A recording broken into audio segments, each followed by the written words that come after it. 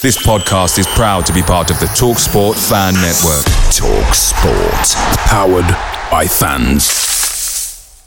The TalkSport Fan Network is proudly supported by McDelivery, bringing you the food you love. McDelivery brings a top-tier lineup of food right to your door. No matter the result, you'll always be winning with McDelivery. Order now on the McDonald's app and you'll get rewards points delivered too. So that ordering today means some tasty rewards for tomorrow. Only via app at participating restaurants. 18 plus. Rewards registration required. Points only on menu items. Delivery fee and terms apply. See mcdonalds.com. The TalkSport Fan Network is proudly teaming up with 3 for Mental Health Awareness Week this year. Beyond the pitch, beyond the results, we're here to connect fans, getting them to embrace the highs and lows of supporting your club, because we're not just fans, we're a team. With 2 in 3 football fans having struggled with their mental health, we understand that life off the pitch can present its own challenges. That's why we're committed to ensuring you have the tools to stay connected with your friends and fellow supporters. Take a moment to connect with your mates. A simple text or an open conversation can make a world of difference. And if they don't respond right away, don't hesitate to follow up. Let's all take a moment to talk more than football. Let me guess. Unknown caller? You could reduce the number of unwanted calls and emails with online privacy protection. The latest innovation from Discover will help regularly remove your personal info, like your name and address, from 10 popular people search websites that could sell your data. And we'll do it for free. Activate in the Discover app. See terms and learn more at discover.com/online privacy protection.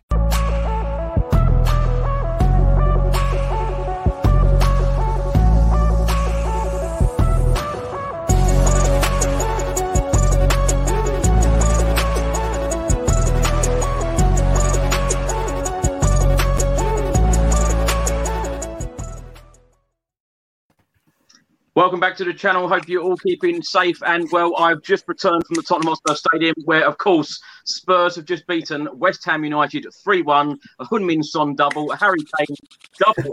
Tottenham Hotspur are now 5th in the Premier League and we are only 3 points away from the top 4. And I have 3 very, very special guests to talk about today's game. Let's introduce them first of all. We've got actor Andy Linden.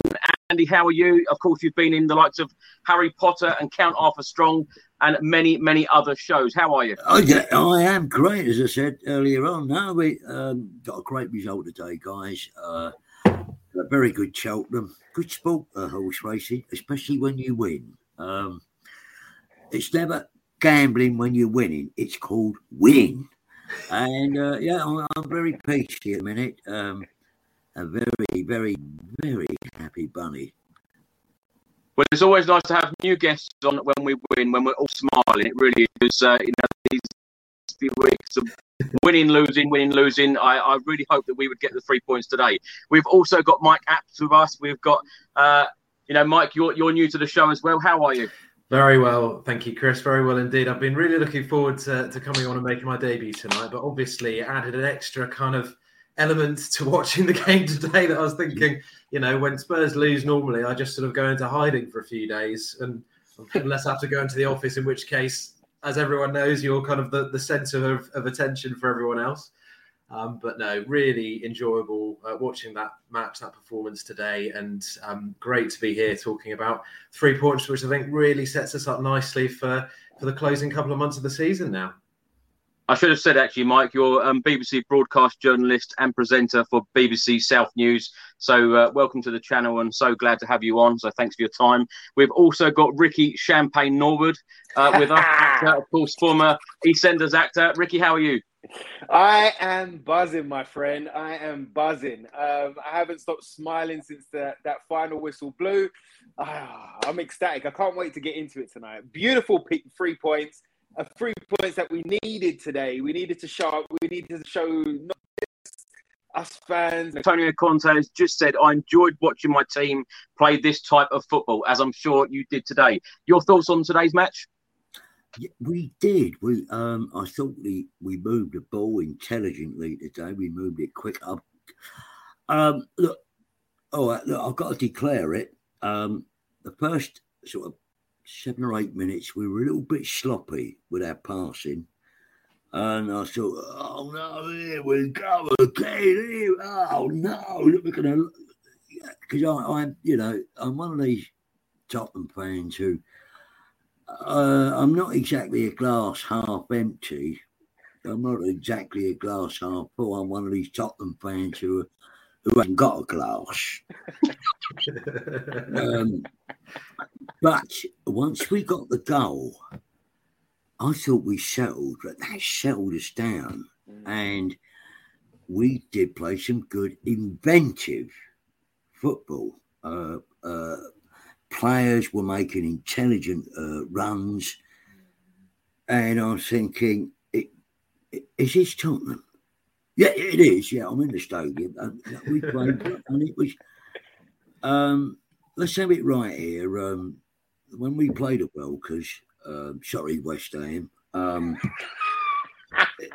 It is their cup final. Believe me, we've all been to Upton Park and the new London, whatever. I can't remember what it's called now. I don't care.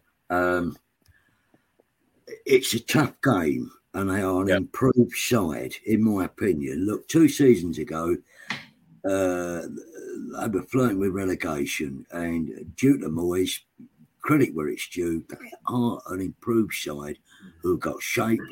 But yes, we played really well today. I thought the second half, I don't know about you guys, at 2-1, I was thinking, it's getting a bit nervy here. It's getting a little bit nervy. Yeah. But Route 1, joyous for me, but deep relief, sirs. Deep relief. But we did play well today. I think the 2 new lads are settling in very well. I was slightly dubious. I don't know how you guys feel about it, but I when we got them. But it is coming together. Great result today against a tricky team. It's one of them games that we would have lost in the past. But no, well done, Tottenham. That's really cranked my engine up. Pardon me while I drink more wine. Slowly but delightfully become inebriated and perhaps later on embarrass myself on YouTube. Andy, I've got to ask you actually, because I know you've just come in as well from the Tottenham Hotspur Stadium. The crowd today, Antonio Conte wanted the crowd to get behind the team. They've certainly done that today, didn't they? Oh, didn't they just? Yeah. I mean, there were 1 or 2 that ran onto the pitch. One of them wasn't me, I can assure you. But yes, we did get behind it, and he's right. And look, like every other Tottenham fan, we need him at Tottenham next season. As I say, I'm the ultimate pessimist when it comes to Spurs, but we need him at Spurs now. And I think the board now have got to back him. I mean, we've got a good squad, but let's be brutally honest. Well, certainly in my opinion, we need wing-backs. If we're going to play this system, we need wing-backs. I also think we need another centre-half, possibly a left-sided centre-half. And a backup forward wouldn't go amiss, guys. Apparently, we haven't bought a forward in 6 transfer windows, which is jaw-dropping. But he needs to be backed. Antonio needs to stay, and we've got to give him a chance to develop this team. And you've nearly covered every single subject of this show, so we've nearly done it in 7 minutes. I didn't mean to ramble on. I'm mute. That's all right. We'll certainly cover all of those subjects later on in the show. Mike, let's come to you. Thoughts on today's game, because it is exactly what we wanted. We are now only 3 points away from the top 4. It's been the perfect week. A win at Brighton on Wednesday and then a win today. Well, I've had a strange week because I think, like I'm sure everyone, I was so kind of shell-shocked and disappointed after the Man United game last Saturday night. And it's so easy to kind of, after a result like that and the way it went for us, just think, that's it. I mean, how many times this season have we all probably at some point said, that's the top 4 done, that's us out of it now, let's just concentrate on, top half finish, top 6, whatever. But kind of what you then do, or at least what I do, is I find, and it can be my absolute downfall, but give it a couple of days and I start to think, well, hold on. We've got Brighton on Wednesday and Arsenal have got Liverpool. They're going to lose to Liverpool. We can beat Brighton. And then Aston Villa's a tough game for Arsenal on Saturday lunchtime. And then we've got West Ham. And to be honest, I got to a point towards the end of the week where I was telling people we're going to be above Arsenal on goal difference come Sunday night. That's how confident I felt sort of going into it.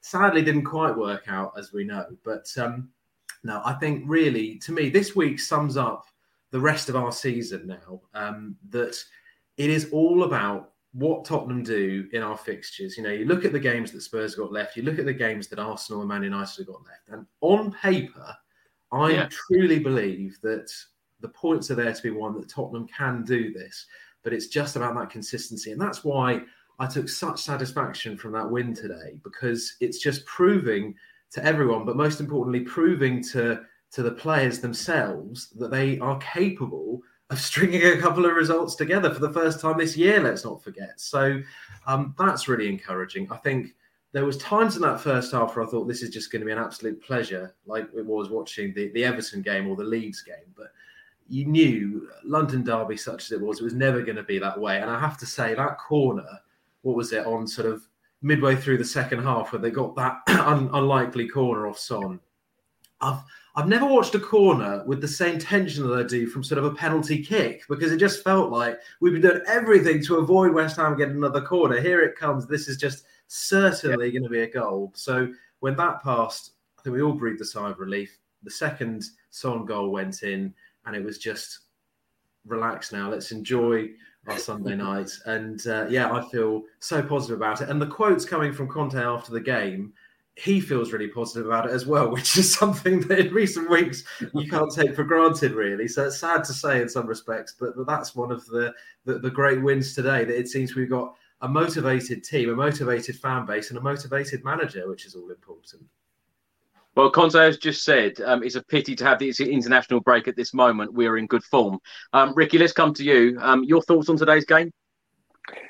Bro, oh my gosh! I mean, before the game, I was bang up for it, and what I wanted, and I know what Conte wanted, was to see that desire, that will, that determination, to go beyond effort, to go beyond commitment, to reach the next levels. And today we saw that. We always know that it's West Ham's cup final, but today we had to turn up as if it was one of our finals today, and we saw that throughout the side. It was disappointing when they scored, because I felt that we was in such control of the game that to give them any encouragement, I was just like, come on now. And for the 10 minutes in the second half, 45 to 60 minutes, 10, 15 minutes in the second half, West Ham were about it, and they were putting us under a little bit of pressure. But if we look at it really and truly, how many saves did Hugo have to pull out of the bag today? How many shots on target were there from West Ham, really? One. Well, there you go, right? So we controlled the game. We put on the counter-attack when it was time to put it on. We calmed it down when it was time to calm it down. We controlled the game. It was fantastic to see. And I saw Conte say after the game that he said after like 5 months of working with the boys, that he wanted to enjoy watching the boys today.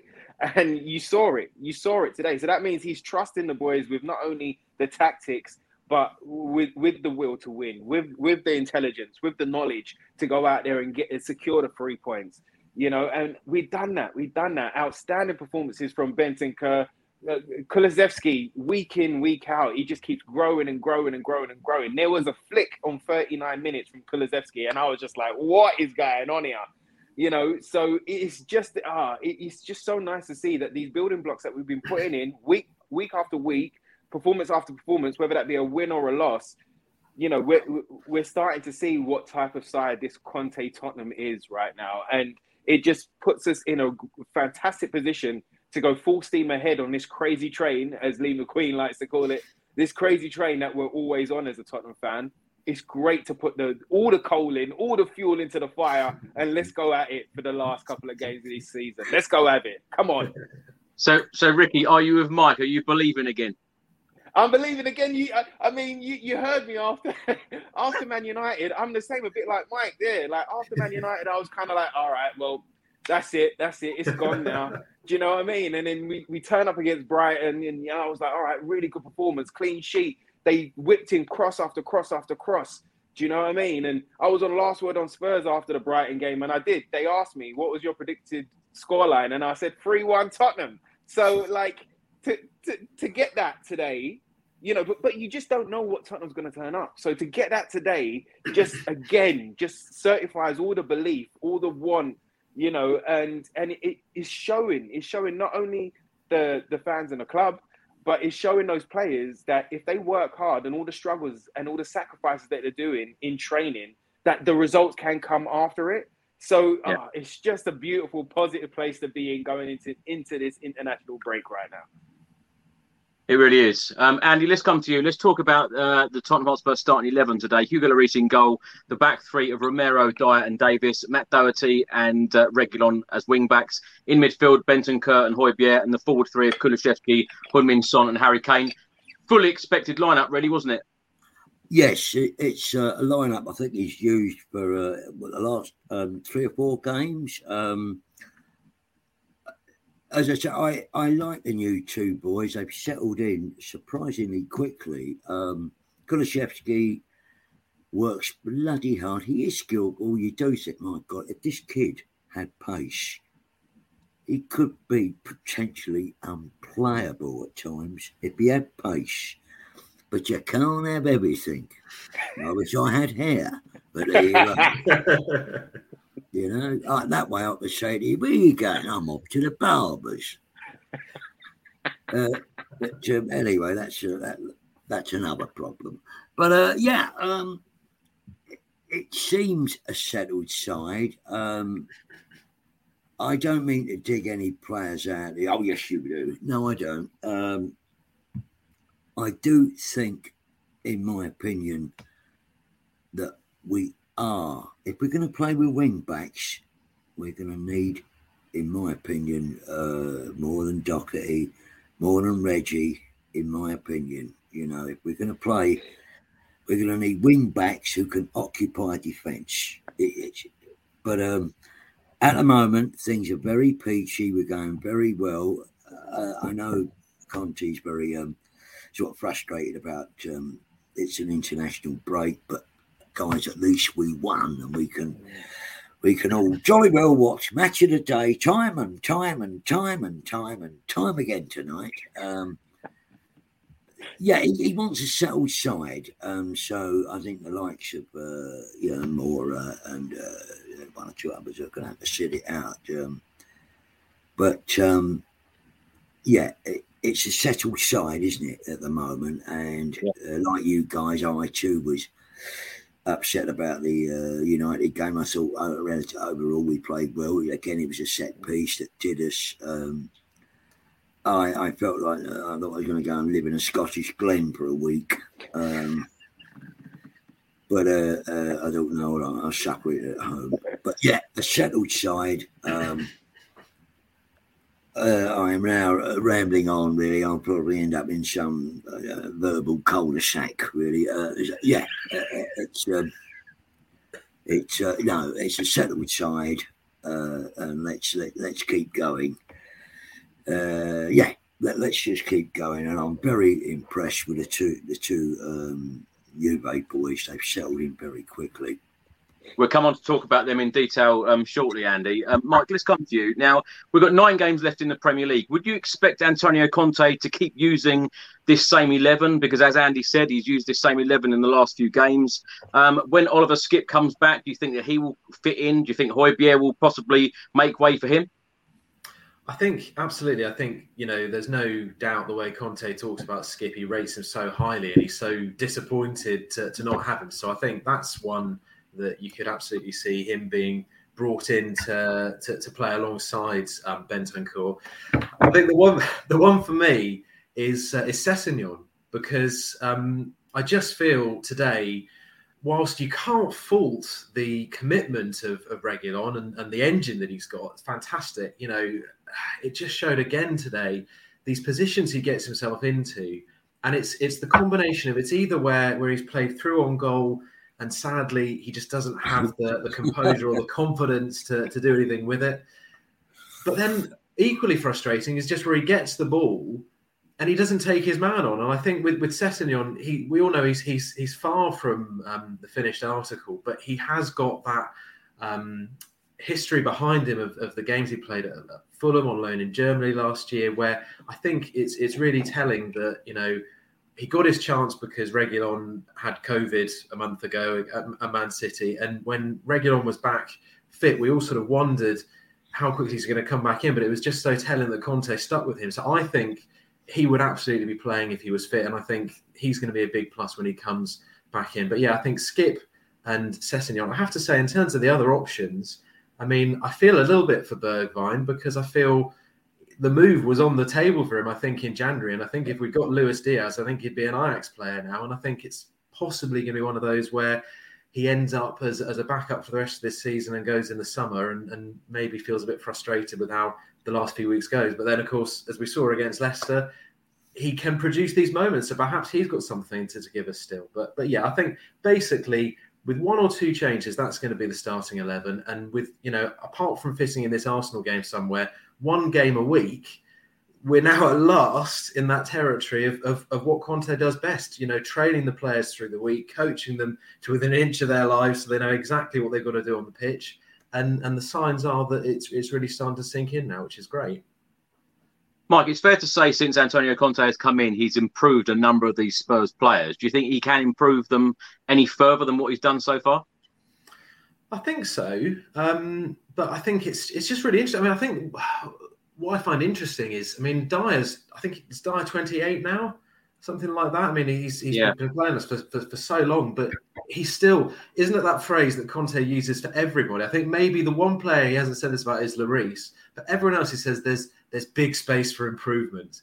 And, you know, you see that written down and it sounds like it could be a criticism, but I think when it comes from Conte, it sounds actually encouraging. I think it's when he says you've got no chance of improving, you've got to worry in a Conte squad. So I think there's more to come from a lot of them. And I think, you know, that's why I think that goal today, that would be the frustration for him, that it wasn't a clean sheet and that, you know, we've got this concern over corners and crosses into the box and set pieces. We really don't want to give them away. So that's possibly where we can improve upon. But, you know, in fairness, it's a case of Conte being savvy enough to look at it as Mourinho did and say, in that link up between Son and Kane, I've got something which is, you know, the best in the league. So why wouldn't I look to just give them every opportunity to thrive? And with Kulusevski added to that, it's looking like a really good extension of that partnership now.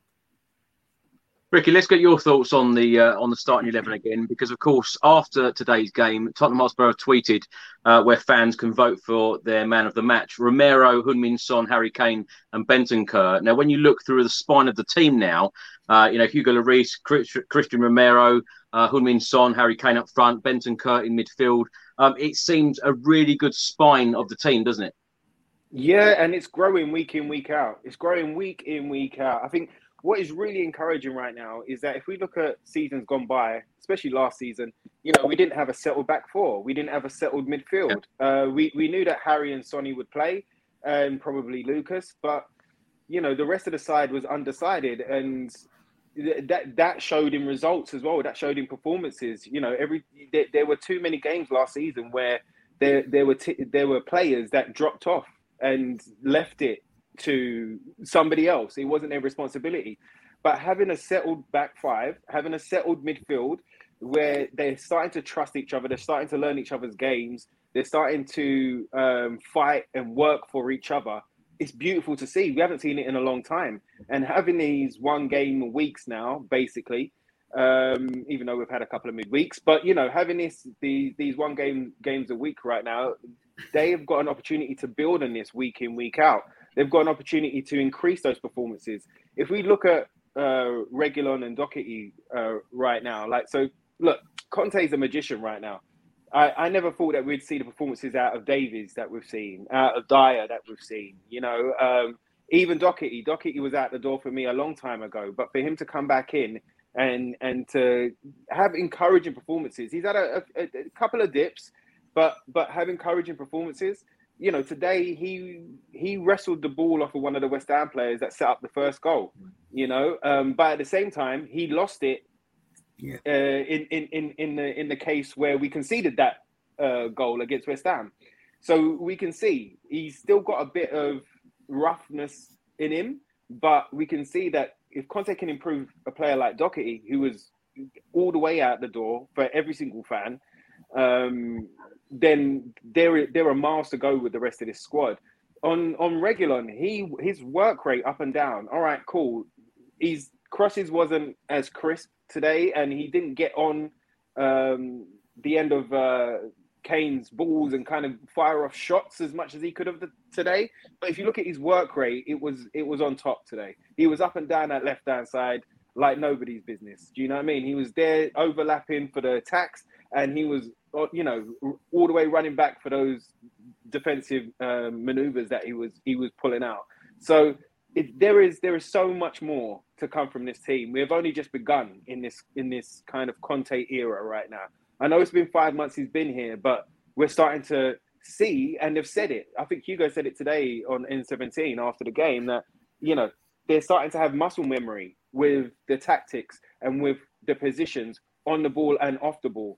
So now we're going to get to see a proper Conte Tottenham. And how beautiful is that going into the last run-in of the Premier League? It sets us up beautifully. It's exciting though, isn't it? Because, we had 17 shots today, 4 on target, but we are creating, a number of chances. And I think that if our fullbacks could finish, if Reguilon could finish, Antonio Conte works on that part of his game, he could score a lot of goals during a season. Andy, let's come to you. Let's talk about the first goal after 9 minutes. It went down as a Zuma own goal in the end, but great work from Matt Doherty. Harry Kane crossed. It looked like Heung-Min Son got on the end of it, but it came off Zuma, as I said, 1-0 Spurs. What have you made of, we'll first talk about Matt Doherty. What have you made of him under Antonio Conte? Because this is certainly a player that Conte has improved. Absolutely. I think he's improved all of them. As Ricky pointed out, it was actually Doherty's tackle and press that won the ball. Fed to Kane, if my memory served me right, and crossed. And the new forward we've got, own goal, he scored about 9, this fella we bought. Own goal. I've never seen him myself, but we all know of him. Scored. Apparently this time round it was a vicious cat kicker. But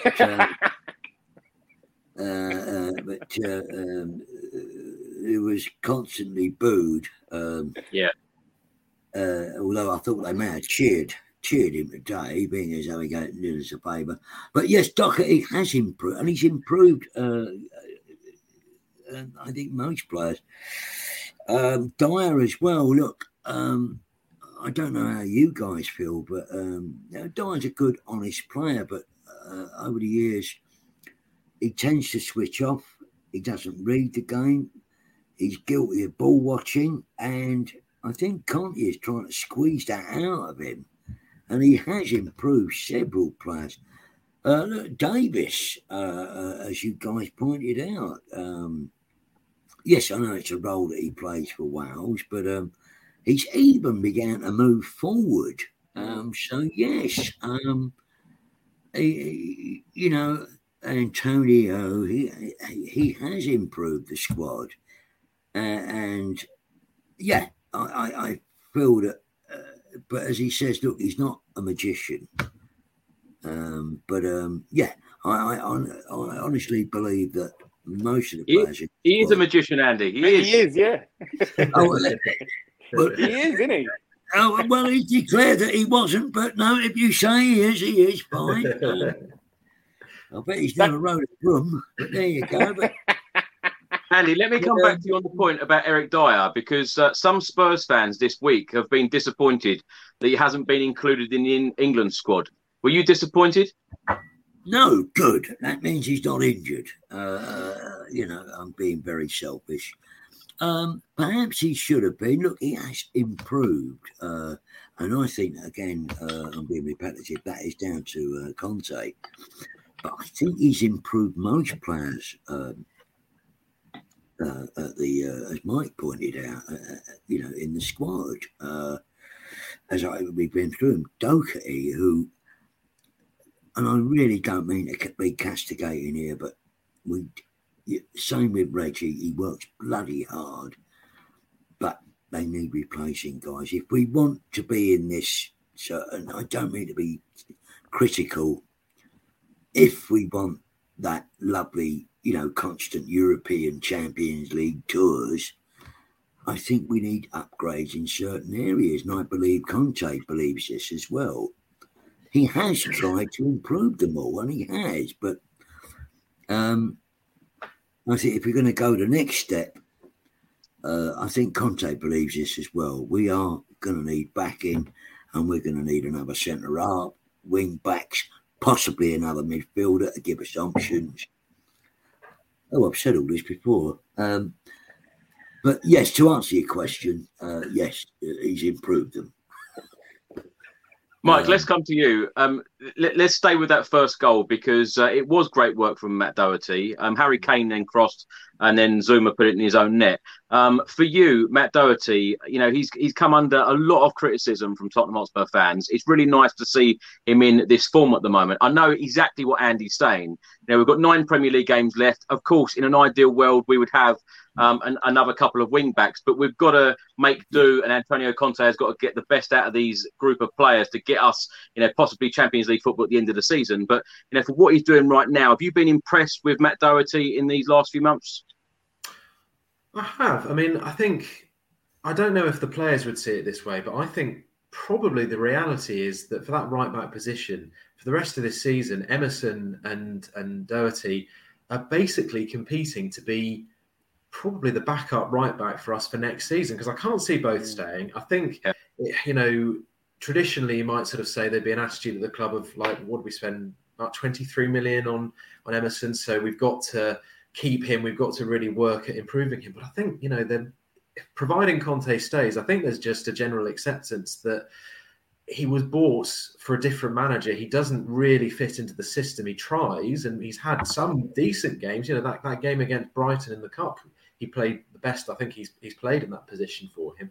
But generally speaking, he does feel like a bit of a square peg in a round hole. And I think really you could see whether we'd get enough of our money back on him in the summer to say we'll sell him. You could see him going out on loan somewhere for next season, and then hopefully we'd get a sort of bespoke right wing back, someone who knows that position, who's going to be a first choice, and then it's for Doherty to sort of share the games with him. But no, I think he's shown a good attitude. I think we're all being surprised by it, even in the January transfer window. At one point, I think we all thought he'd gone to Wolves in a swap deal for Traore. I think we'd all completely given up on him. But no, you have to give him credit for knuckling down. And when he conceded the corner, and of course you knew they were going to score from it, you just sort of thought, is it ever going to really work for him in a Tottenham shirt? So I was pleased that it wasn't a decisive mistake, shall we say. And I hope that he can be just as uplifted by the result as everyone else and take that form into the other side of the international break. Ricky, let's come to you. In the 24th minute, Heung-Min Son scored to make it 2-0. A great move. Davis to Bentancur to Harry Kane, a superb ball. Heung-Min Son then finished for 2-0. Talk us through that goal. Oh, bro. Oh my gosh. You know what? It was just like, at the time, you could see it. You could see the pattern, and you just want them to do it, and they done it. Like Bentancur again, this guy is so much class in midfield. Not only does he have great feet and a great touch and great vision, but again, work rate, again, intelligence. His intelligence to know when to push the play and when to calm the play. When he sees Romero rolling up, going forward, or when Davies is going forward, he's the one that drops back with Dyer, and it's just like they're starting to trust each other right now. So to see that move play off, we know what Kane and Sonny are about. For them to get another combined goal today, to just push those stats up even more, again, sublime. And what a goal! What a goal from Sonny. They were saying it was a deflection. I didn't really see the deflection, but the bend on the ball, the way he got it, the way he shot it, it was just exquisite, bruv. Exquisite. It was exquisite. and thoroughly deserved. And I know a lot of people kind of talk about this, the own goal, the own goal that we signed in January or whatever his name was. But if you look at it, really, it's to do with our attacking play. It's to do with how dangerous we are on the front foot when we are pushing forward. That danger creates confusion in defenders, which then results in an own goal. So again, all right, the stat is for Mr. Own Goal. But really and truly, it goes to the team for pressing them, for pushing them, for confusing those defenders with our offensive play, and with our fantastic players right there. So for Sonny to score that, I mean, the first goal as well should have been Sonny's. All right, Zuma made it an own goal, but should have been Sonny's as well, and. It was just beautiful. Mr. Tottenham turns up again. Sonny's been doubted the last couple of weeks, but you got to remember that Sonny will always turn up for Tottenham. He is a Mr. Tottenham right now. Do you know what I mean? Ever since the summer when he signed that new contract and he didn't know whether Harry was going to be there, he decided to step up to the plate, And yes, he has a couple of dips. Yes, he has a few kind of quieter moments, but the crowd were with him today. They pushed him on. And that's what it was really lovely as well to hear as well from the crowd. Not only were they singing and cheering and hollering when we was winning, when we was in the ascendancy, but every time we had a dip, they picked the boys back up again. There was, they let them know that we was with them. Let them know, let's go again. Let them know that, we got you. We've got your back either which way. So to score that second goal right there, sublime, brother. Sublime. Andy, let's come to you. What have you made of the criticism for Heung-Min Son in these last few weeks? He's been a great servant with Tottenham and still is. He's 2-footed. He's still got a bit of toe about him. He loves the club. Ricky's right. Look, yes, he has dipped recently. He has. Look, if we're brutally honest, but we are talking about a fellow who's a great servant to Tottenham. He's got, over 100 goals, guys? I don't know. I wouldn't know. I'm sure it is. But, again, he worked hard today. But I thought they all did, really. But Sonny, Pop would always call him, has been a great servant to Tottenham. And we bought him, for a steal, 23 mil, was it? All those... Something like that. Well, that was, bargain. That's the word I was looking for, chaps. Yes, bargain. Yes, as Ricky was saying, look, he has dipped the last few weeks. If we're brutally honest, and I'm not trying to fire into him, but Ricky brought it up, I have to agree as well. But look, he's a great servant for Tottenham. He's got pace. He can drop a shoulder. 2-footed as well. Prefers the right foot.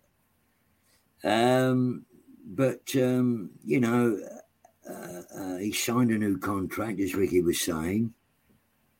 So we've got him for next season. And his partnership with Kane, they kind of read one another, don't they? The chemistry was there. Look, that ball from Kane. Yeah. So, I mean, the movement, this is what I was saying to you earlier on about what I was impressed with Spurs was the intelligent movement that we were exercising. We were moving the ball quickly.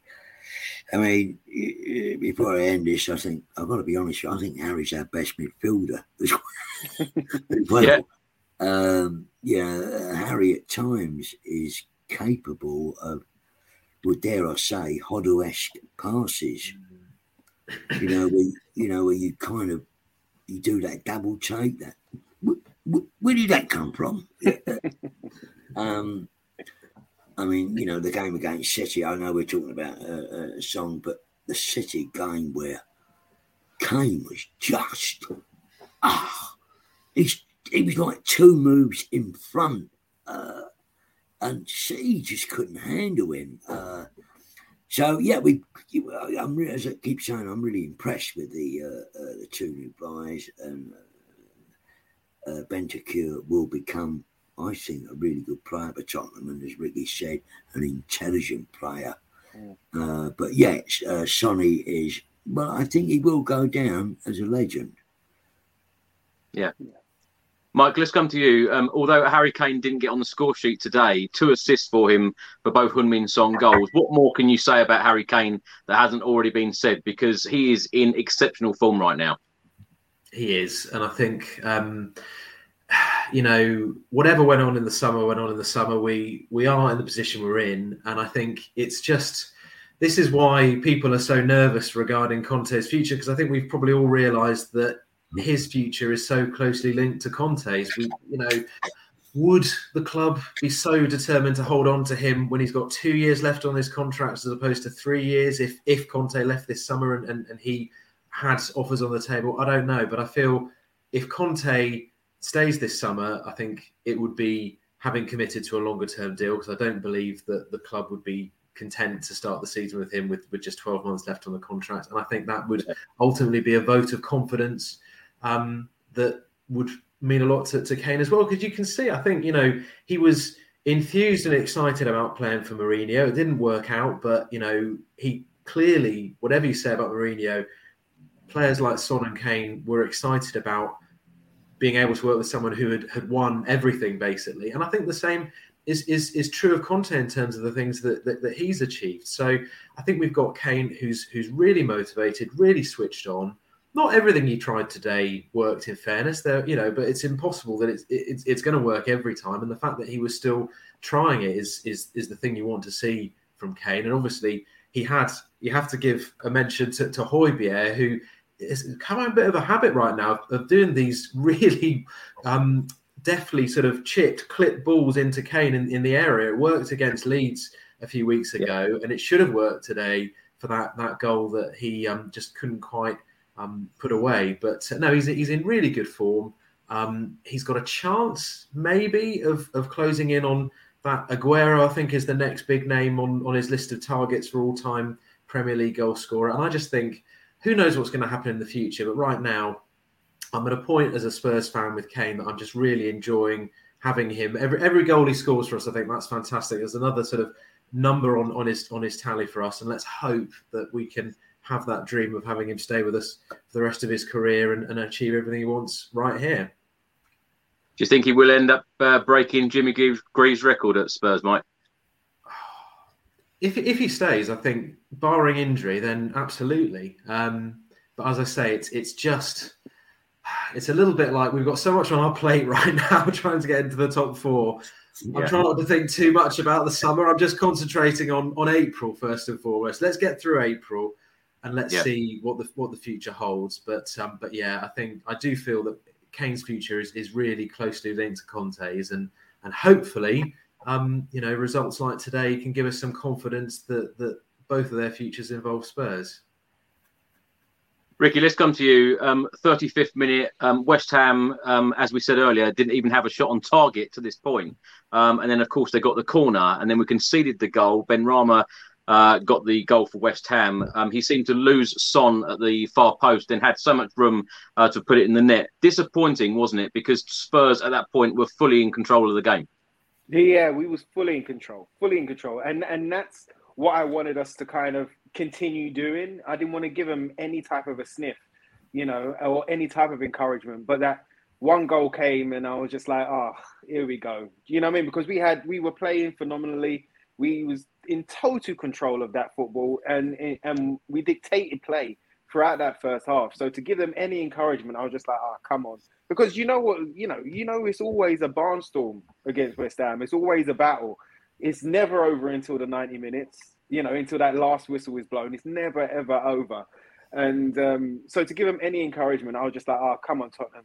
We do it to ourselves. We beat ourselves up. I don't know what it is with set plays, whether it's defending them or taking them.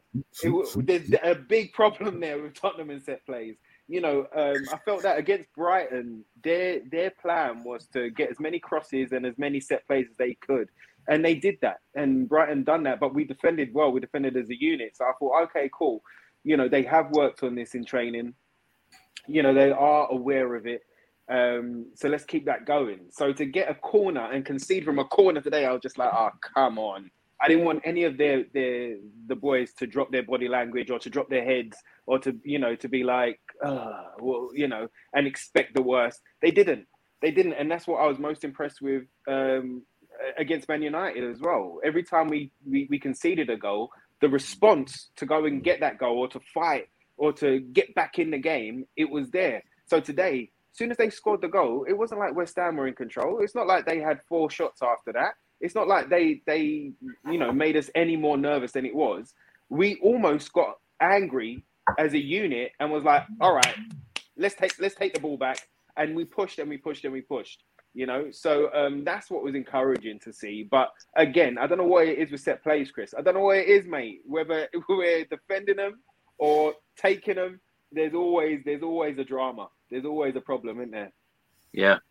Mike, I hope I'm not putting you on the spot here. I just wanted to come back to you and ask you your opinion on this as a broadcast journalist, because 10 minutes into the second half, a number of fans run onto the Tottenham Hotspur pitch, try to tie themselves to the goal, as we've seen in previous games. Can you tell us any more information of why this is happening? I don't. I mean, I obviously it happened particularly in the Everton game, didn't it? Where did you see the pictures? It was incredible. I think Jamie Carragher's got it as his Twitter profile picture now of the guy. Just his teeth, it's like his false teeth look like they were going to fly out as he's got the bolt cutters just trying to get through. I did watch that, yeah. But no, I don't know. I mean, I think the process was something to do with oil, wasn't it, for the Everton game? But today, the TV cameras just completely. We didn't see it on TV from start to finish what was going on. It was quite surreal, actually. You could see literally the players in the penalty area. They're all looking off camera at what was going on. But I don't know. I mean, we've seen different trends in sport over the years of how it is a global platform to get a message across. But no, I don't know anything beyond what we've seen. It's just that obviously it's something that the authorities were aware of, because I think the ground staff were on whoever was doing it today very, very quickly. So it didn't disrupt things too much. They were brilliant, actually. All of the Spurs staff, it seemed like they were all ready and they knew it was going to happen. They dealt with it very, very quickly. So well done to Tottenham. Andy, let's come to you now. During the 90 minutes at the Tottenham Hotspur Stadium today, you would have known the whole of the crowd singing Antonio, and he always applauds the crowd. The Spurs fans are absolutely loving our manager right now. Big time. And yeah, well, as you guys have all pointed out, look, he's very demonstrative. He's hugely passionate. And I think, we've all kind of connected with him, He wants it, as he says. He's driven by ambition, and we all like that. And the crowd have got to him as well. Yeah, he appreciates the crowd singing his name. As I say, he's very demonstrative. And I just think people like watching him. We all want him at Tottenham. As I keep telling you, I think most Tottenham fans, it is imperative that he stays. Look, if Conte goes, then I will start cutting myself again. Stop it, Andy. Probably need therapy, but I might not be alone here. It'll be one of those Conte casualty coming. Yeah. Go on, let's have a look at the Mars bars. No. Andy, do you expect Antonio Conte to be here next season? I really hope. But as I say, I really don't mean to be the ultimate pessimist here, but you just don't know with Tottenham, do you? I think he's got to be. The fans love him. We all do. I think we're on the right route. He knows you get the impression that Conte knows what he wants for this team. And he knows the areas that need filling, in my opinion. But yes, the fans love him. And you could hear him singing, and he appreciates that as well. And not all managers get that, do they, really? A connection with the fans and the manager, you've only got to ask a fella called Mr. Graham who won us a trophy, you know. So, who I actually thought, well done, we won a trophy. But yes, we're desperate. Well, I am anyway. I'm sure thousands of Tottenham fans are desperate. That connection, though, Andy, it's there so quickly, isn't it? Yes, because I just think the emotion pours out of him. He's so demonstrative. He so wants it. Yeah, maybe a lot of it also is for him, but he wants it. But Poch did. I thought Poch was a wonderful manager for us. So, all right, I know it didn't work out, but he tried to make us a league side and got us runners up for the first time in 53 years. All right, we've got to move on now. And we've actually got a manager here that, well, you know, there's hope, don't you think, guys? Mm. Andy, we've actually got a question from Colin here. Any more Count Arthur Strong anytime soon? Tragically, no. Although I went to see Steve. Steve's touring at the moment. He's got a great show. No, there won't be, but it is what it is. You know, you've got to move on. But good show, though. I enjoyed doing it. Mike, let's come to you. Now, in the 63rd minute, Heung-Min Son to Harry Kane played Reguilon in. He wasn't happy. He felt that he was brought down, wanted a penalty. Was it a penalty for you? Trying to remember back to it. I think at the time, it's a real bugbear of mine this season. I can't remember a season we've had so few penalties. I mean, we had the Dele Alli one away to Wolves in the second game. Obviously, Kane against Man United. But in the league, I mean, Kane hasn't had his best goal-scoring year. But if we got the same number of penalties as a lot of sides, then he'd be well up the charts, to be perfectly honest with you. And I do think, you know, coming back to some of the points the guys were making earlier, you know, we didn't even have like a moment where we could all groan because Kane was stepping up to send the free kick over the bar as sadly he does most weeks right now. We didn't even have any sort of free kicks in particularly threatening positions today. And I do think that's an issue we need to look at, that, you know, the days of having like someone like Aaron Lennon tearing into the box and causing mayhem and being brought down. I think, you know, I do feel that we've got the players who can stretch defences to get that. But I don't know. Yeah, I remember it back to that Reguilon. I mean, it wasn't where you'd be sort of tearing your hair out saying that absolutely should have happened. But certainly it's in the category of we've all seen them given, I think. So I was disappointed we didn't get that one. Mike, you've mentioned the free kicks. We mentioned this subject on most shows that we do. Now you've mentioned it, we might as well bring it up again. Who would you have on the free kicks? I know we didn't get one today, but you know, who would you have on the free kicks? Because most Spurs fans seem to be very frustrated that Harry Kane is still on them. Eric Dyer every time, and just give him a run of it. And if he goes, you know, weeks, a month without scoring, without threatening, then you know, try someone else. But I look back on it and I would say the one reasonably successful free kick I can remember this season was against Leeds, taken by Dyer, and that's where it almost gets forgotten that it was a Dyer free kick, and it was obviously Reguilon who was following up to put it in the back of the net, but it was Dyer. I think it was deflected onto the post, and you know, obviously in that situation the player wants to score, and that's the aim. But if you can't score, then cause a bit of mayhem, and unfortunately, these Kane free kicks, they just don't seem to get results at all. So I would say absolutely Dyer every time right now, and let's see where it can take us. Mike, do you think that Eric Dyer should have been called up to the England squad?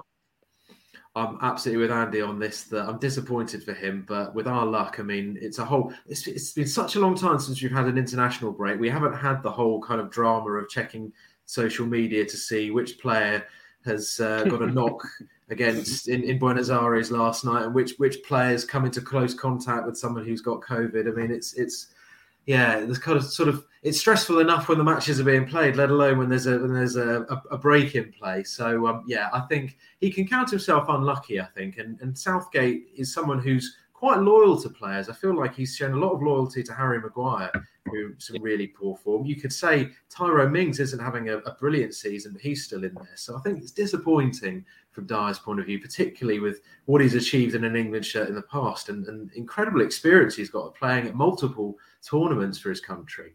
But Yeah. But no, I think in fairness, you look back to where he was, going back into the first lockdown where he was going into the crowd and having that unfortunate incident, and you thought at that time, is his Spurs career over? He's knuckled down. He's made that position in the heart of the three-man defence his own. And I think, if he can continue, stay injury-free through to the end of the season and get the time on the training pitch with Conte, then I think that will more than compensate him for not getting the call up for now. Hopefully, it's a long time to go till we've got the World Cup this December. So maybe that's a long-term target for Dyer. Yeah, absolutely. Ricky, let's come to you. Now, how impressed have you been with Christian Romero, in particular, today's performance? Because in the 68th minute, very, very strong, very powerful defensive play from him. Really good play in the 70th minute again. Unbelievable player for us, isn't he? Unbelievable player. A player that we really needed. A player that, has come in and shown his class week in, week out. Even when he gets the odd yellow, sometimes they're unnecessary yellows, like the one against Brighton, where he just hacked the man down. But that was through his own frustration. He had the ball at that point, knocked it forward a little bit, lost it, realized that he lost it, and they could be on a counter, and then decided to take out the man. But today, if you look at him, he was so calm and composed. He was always in control. At one point today, he lost the ball when doing one of those maneuvers, but he sprinted back and then just shouldered him off the ball, picked it back up, and then really, really calmly set the play again. And then we was off on another counter attack. Romero gives us so much.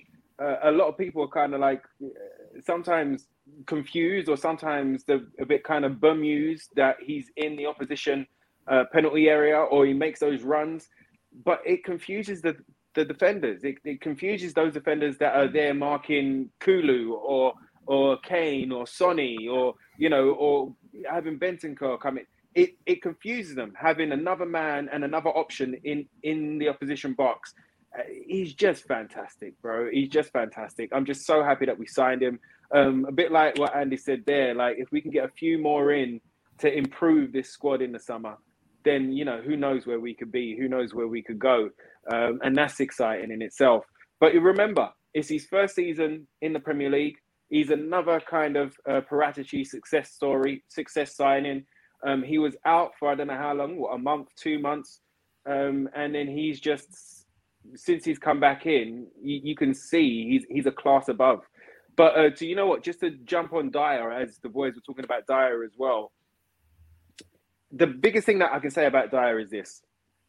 Look at the side without him in it. So he was not in the side for, I don't know, what was it, a month, maybe 5 weeks.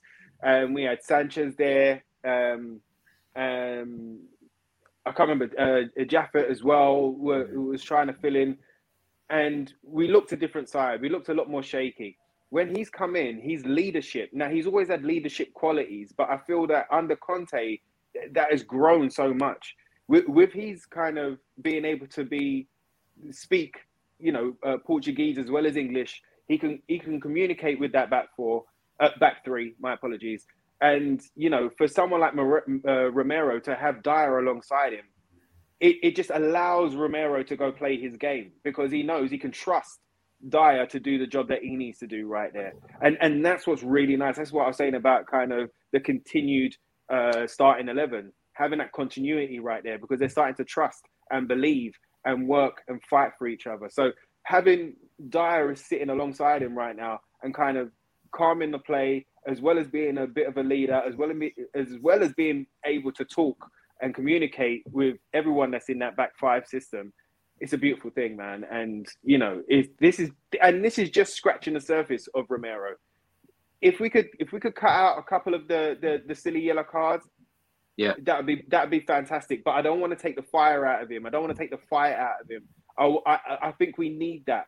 I think if we go back to the Amazon documentary when Mourinho was there and he was talking about the squad being nice boys, being a nice set of boys, talking about how we need a little bit of anger, a little bit of grit, and then he used some words that I'm not going to use on this channel right now, Chris, just because I've got love for you, brother.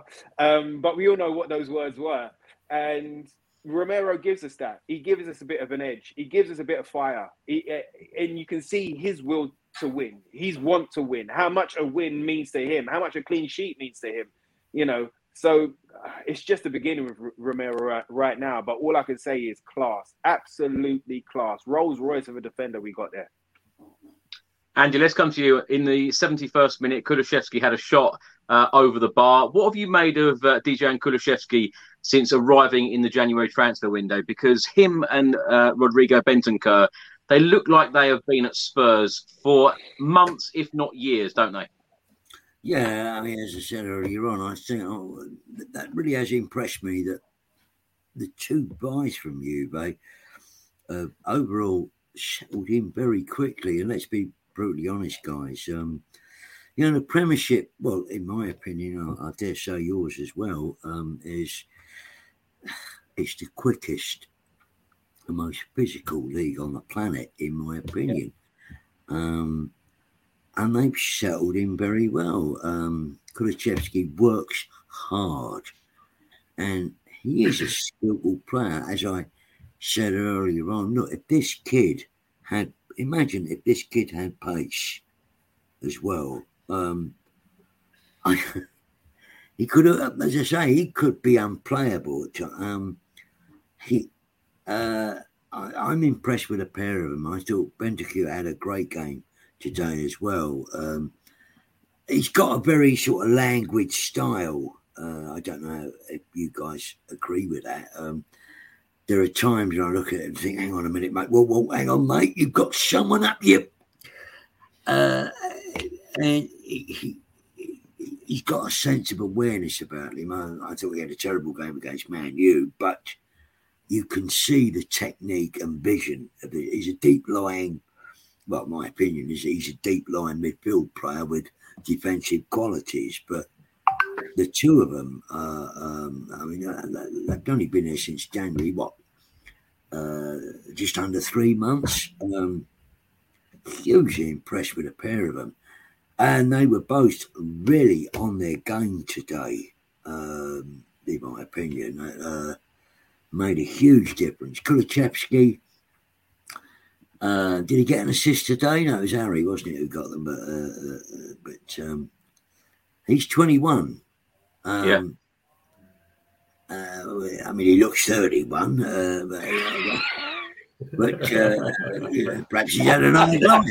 No idea, maybe. I don't know. He may have had an hard life. But he's 21 and he's got it all in front of him. And as I say, Bentancur is, give this guy time. Once he really settles, he could be the linchpin for Tottenham in midfield. I still think we need something else in midfield as an option, guys. Someone who can seriously carry the ball forward with a bit of penetration, possibly, but that's down to Conte. But I'm hugely impressed with a pair of them. Mike, can I come on to you about Bentancur as well? Because, how impressed have you been with him at the heart of that centre midfield? Because these last two games, man of the match performance. Yeah, fantastic. I mean, I think everyone made their mind up about Kulusevski after two substitute appearances where he didn't look very good. And we've brilliantly had that sort of turned around a lot. But I made my mind up on Bentancur after those first couple of appearances, and I thought he's going to be one of my favourite Tottenham players. You just sometimes a player makes the debut, and you just think he's got that class about him that he'll have good games and he'll have bad games, but he's going to try things in the match, and he's going to be confident in possession. I think he did a lot that was so good today, and I think one of my favourite moments was in a spell of dominance in the second half from West Ham when they were getting a bit of a head of steam, obviously without troubling Hugo. And he just thought this game's a little bit in the balance at 2-1. He was, in the middle of midfield asking for the ball. He was making himself available.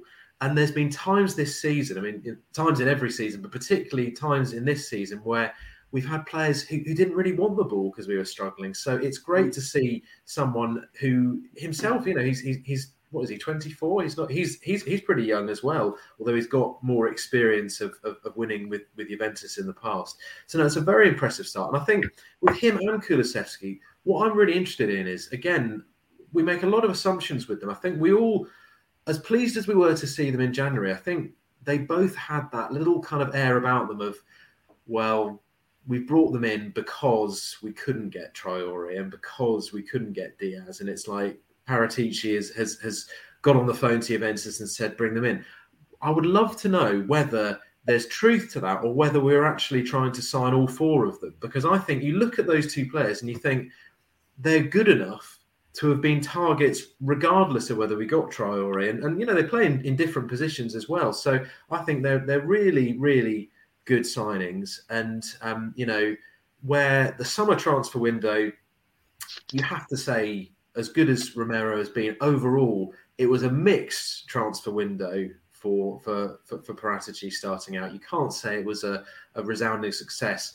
January, in terms of incomings, has been excellent, and it gives you a lot of hope for what he might be able to do this summer, hopefully working in tandem with Conte. Yeah. Ricky, let's come to you. Let's talk about Tottenham Hotspur's third goal in the 88th minute. Hugo Lloris with a goal kick. Harry Kane flicked on. Heung-Min Son finish. Another wonderful goal. Bro, I was jumping around the house. Do you know what? I watched the game in my house by myself, right? But the missus was upstairs. She's been a little bit ill. But the missus is upstairs. And, like, you know, throughout the game, I don't need nobody to talk to. Do you know what I mean? I'm talking to the TV and I'm talking to the Tottenham spirits because I was effing blinding. I'm like, come on, let's do this, let's do that. As soon as they scored that third goal, because it just settled everything. We knew that the win was going to be there. We wasn't going to get no 85th minute, 90th goal off of West Ham. Lanzini wasn't going to rocket one from wherever he wanted to shoot from.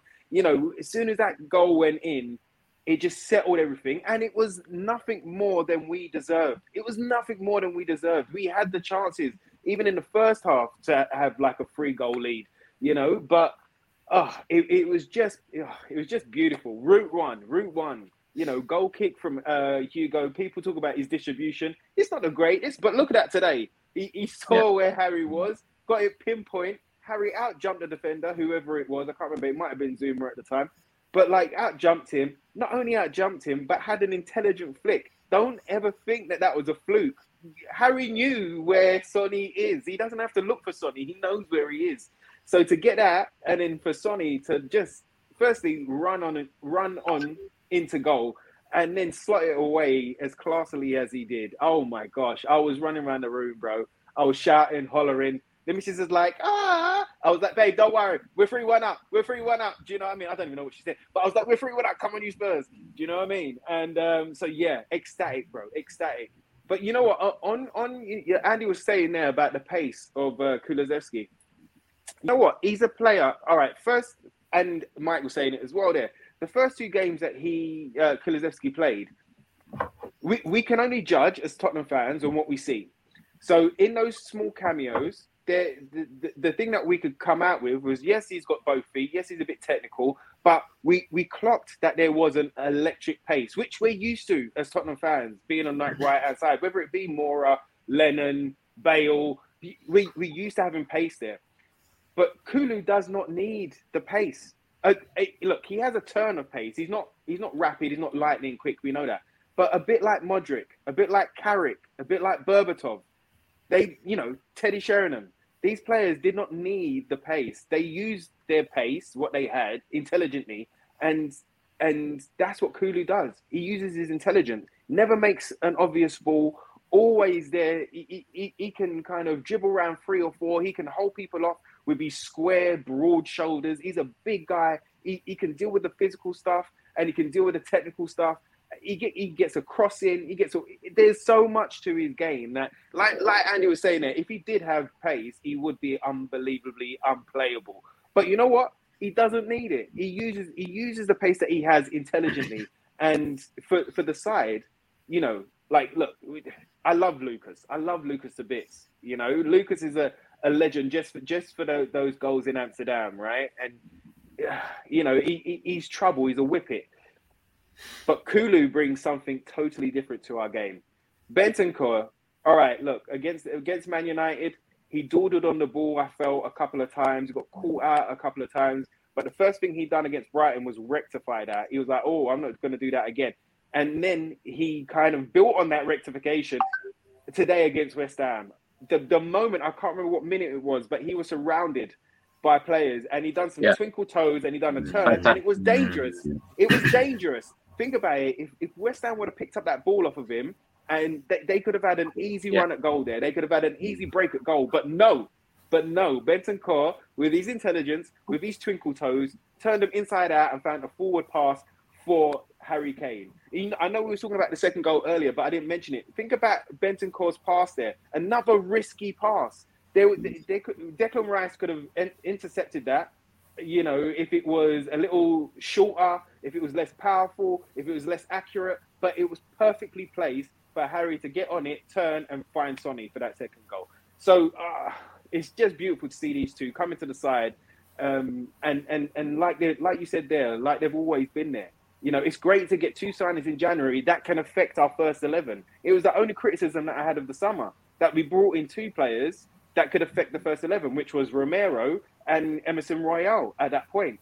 The rest of the boys that came in, Galini, Hill, Sarr, they wasn't there for the first team, So they brought in two players that, like Conte has said, has made our squad more complete. We're seeing more out of these two players than we ever seen out of Ndombele and Lo Celso. So we're in a much stronger point right now. And to jump on what Mike was saying there about January, maybe like looking at all four of the signings, including Traore, I think, and Diaz, I think they were. I think we've heard it. I think we've heard it from Conte, where he said, we've had four go out, and on paper we've brought in two. So mathematically, number-wise, we're short. So I think he was looking at those four players. So it's all good right now. We've got Paratici looking and searching for players that can come in and affect the first 11 under a Conte system. Sky's the limit, boys. Sky's the limit. Come on. I love hearing that excitement in your voice. I really do. And the more excited you get, the more Andy is drinking his wine. Andy, you've noticed, have you? No, I'm not. It's that apparent and transparent. Yeah. We got to get him on with Vega, Chris. Wow, that would be a show. That really would.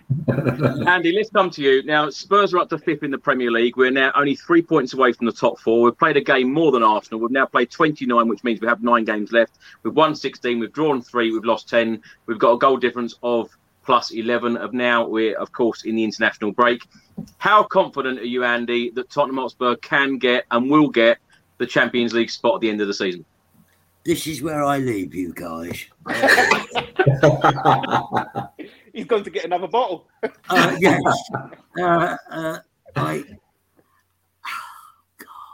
I've got to ask the question. I know it's a very difficult one because we're up, down, up, down, up, down. But of course, it's been a great week. It's been the perfect week for us. A win at Brighton, a win today. Of course, we've got Newcastle next. How confident are you that Tottenham will get the Champions League spot? Or is it more realistic to say that we will get a Europa League spot or a Europa Conference League spot? What are you thinking?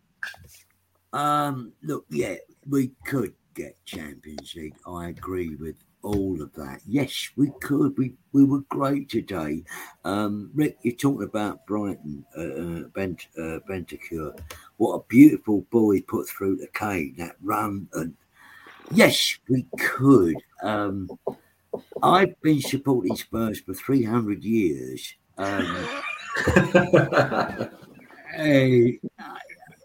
Can we do it? Yes, we can. But guys, Chris, as you mentioned earlier on, it's the consistency. As you said, win, lose, win, lose, win. And look, if we're going to do it, guys, then seriously, Conte knows this as well. We've got to get on a serious run here.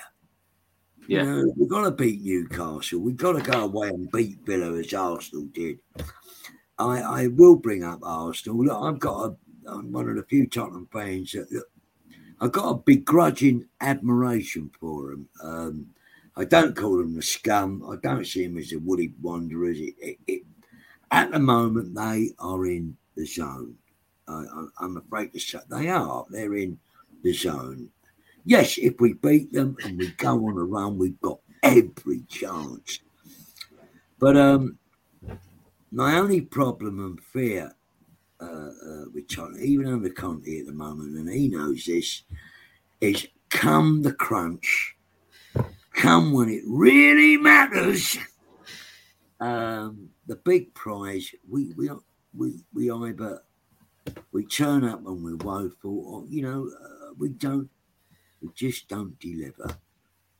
And I don't know if it's part of our DNA. I don't know. We have a chance, but seriously, guys, we've got to come to the front and stay at the front. So do you think we'll get Champions League then? No. I think we'll get Europa. I think we'll be in the Thursday Cup, which is fine. Look, I don't see it as a complete disaster. As long as Conte needs to stay and we build from there. We have got a chance. Look, not all is dead and buried, no. Yeah. But I'm afraid to say I'm not one of these Tottenham fans that has got rose-tinted glasses where, of course, we're going to get it. Have both in the team. Of course, we're going to stay up. Circa 1977. Finishing bottom. Yeah, okay. No, I hope we get it. Because those European tours are great. And you do want to go to Madrid. And you do want to go to Munich, as opposed to some sparrow fart town like in some wilderness in far eastern Europe somewhere, where you can still hear shells going off. Oh my gosh! Do you know, Andy? It may come as a surprise to you, but I actually went to all of the European Conference League away games this season, and it was very, very different to going to the Champions League aways, the Europa League aways, and now going to the Europa Conference League. Very, very different. Incredibly different. Mike, let's come to you. Now, we've got Newcastle, Villa, Brighton, Brentford, Leicester, Liverpool, Burnley, Norwich, and then, of course, that game to be rescheduled against Arsenal. 9 Premier League games left. How confident are you, if you were a betting man, would you be betting that Spurs would finish in the top 4? I believe we're going to do it. I know. I'm just sorry to say that after you so perfectly describe why you're not completely confident, Andy. But sorry, Tottenham's about dreaming for me, and I've had my dreams dashed by Tottenham so many times over the years. I'm allowed to still dream. The fact that I'm still doing it, I think I've earned the right to dream for a little bit longer. And I just think, we've known we're more than capable of blowing this opportunity. We know that as far as the Sky are concerned, because it's going to be them who show it, they've believed for a long time that this North London derby is going to be effectively a playoff for 4th place, like the trip we had to Man City under Harry all those years ago was a playoff for 4th place. And I just feel, that result today for us means I believe that it's going to be the case that will be a decider. As much as anything, because as I said earlier on, we've shown now, we've proved to ourselves as much as anyone else that we've got the consistency to string 2 wins together, and we've got to do that. We've got to take as many points as we can in this run of games, and obviously it's about us as opposed to anyone else first and foremost. But provided we can do that, I have to say, looking at the fixtures that Arsenal have got, they've got some horrible fixtures on paper. Yeah. And the other thing is, and I completely agree with Andy, I don't have a problem at all saying Arsenal are playing well. There's a lot to admire about what they've done this season from that horrendous start they had, where we thought that, people were talking about them being relegated, which was ridiculous. But, it was really poor at the start of the season. They've turned that around. But I have to say, with the exception of a very poor Spurs side on the day, they haven't beaten any of the top 6 in the league this season in any of their fixtures. Arsenal, every time they played very well against Manchester City, they lost. They played very well against Liverpool, they lost. If Arsenal are going to get top 4, they're going to have to get a result in one of these games at least against what they got Chelsea away, Man United at home, Spurs away. They're going to have to get a result somewhere. And they may do it. If they do it, we'll have to hold our hands up and say they've deserved it. Yeah. But I think that's the crucial thing. Yes, we've got a mental block about can we turn up for the real crunch fixture where we know it's an all or nothing match, like the Champions League final, like countless other games we've seen. Liverpool away last season under Jose where we could have gone top and it didn't happen. Yeah, absolutely. So much pressure on us, but there's pressure on Arsenal as well. Can they truly deliver a result against one of the top sides? And on the evidence we've seen so far this season, they're a very good footballing side, but they don't quite have that edge. And I have to believe that's going to be how it plays out, but we'll see. Is that the team you're most worried about, Mike, Arsenal? Yeah, I think so. I think so because I just think Ralph Rangnick looked like you could see the logic of what Man United would do appointing him, but I just think now they're out of the Champions League, and I just think there's just a real feeling amongst the squad there from what you read. There's divisions there. There's players sort of comments coming out that get leaked into the press, and I just feel they know it's very hard to perform when you know for certain this is someone who's keeping the seat warm for another manager next season. That might prove to be the case with Conte, but I don't think anyone can say for certain he won't be here next season. And I just think it's that edge. They've got the best squad of the teams competing for the top four, Man United. I think most people would say that, but they don't have the best team. And you know, credit to them. Ronaldo was fantastic against us last week, but we, had ourselves to blame in that match to a very large extent. So I think it's between us and Arsenal. And let's just hope. If you said to me now that when that fixture, probably in the last week of the season, is played, that is going to be a decider. If we can be in a position where that's a decider, I will settle for that and I will accept the result whichever way it goes. Ricky, you've been on this channel, every month basically during this season, and I've asked you the same question: where you think Spurs will finish in the Premier League? We've got 9 games left now. What are you thinking? Oh, the last time I was on, I said sick, didn't I?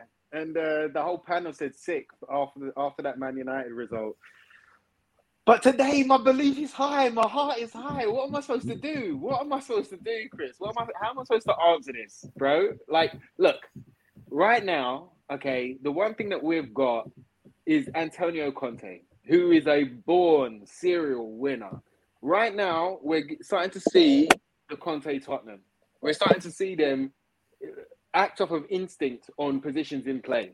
Right now, we've got a Harry Kane who is not only just on fire, but is mentally ready to take on this challenge. That is loving life under Conte. That is seeing the whole side progress. Do you know what I mean? We've got Sonny there on overlaps. We've got a young Swede called Kulusevski who is there, who is a technical G on the right-hand side right now. We've got a partnership in midfield, which we, the fans, can trust. If we're not just talking about Bentancur, but look at Højbjerg today. Like Mike was saying earlier, not only is he there breaking up play, picking up the ball, finding short passes, but he's there and doing kind of assists that or like chip balls for goal scoring opportunities that nobody kind of expects from him, which is a beautiful thing to see. We're starting to see this back five in total kind of start to work together, start to trust each other. And we ain't even hit our peak yet. So with all of these things, it can only say to me that, I mean, we can do it. Of course we can do it. Of course we can do it. You know, Ali Gold said it, and it's an old Godfather quote, but every time that you think you're out, they bring you back in. They just draw you back in. And the one thing Lloris said last week, I think it was after Man United, where he was like, it's not over. And you saw the boys not only say it, but show it against Brighton, against West Ham today. West Ham today is a massive game. Yes, they had 120 minutes against Seville during the week, but they were at home. They didn't have travelling time as well. We all know it's their cup final. We all know that they love to not only score at Tottenham, but to win at Tottenham. And so we had a lot against us today, but we showed up, and we showed up in a way in which says that these boys want it, and they're starting to believe it. So if the boys believe it, if Antonio believes it, I've got to believe it. I've got to back them. Look at that crowd today. If that crowd continues to support us in the high moments and the low, I mean, come on. Of course it's there for us. Of course it's there for us. So are we going to do it? We've got Liverpool to play. It's the only one that I'm really worried about in this last run-in. But are we going to... Do you know what? I was going to swear. But I'm not going to swear. I'm just going to say, today, yes, we are. Yes, we are. It took me a long time to get there. But, Chris, we can do it. We can get that top 4. Of course we can. Andy, let's come to you. I think 3 of us are convinced, and I think 3 of us are back into it. I'm not sure Andy's there yet. Are you? We'll get in there. Yeah, I want to be. Look, Mike was talking about his, and you're right, Mike. Look, you are entitled to dream. I too used to dream, but my dreams of Spurs have become nightmares.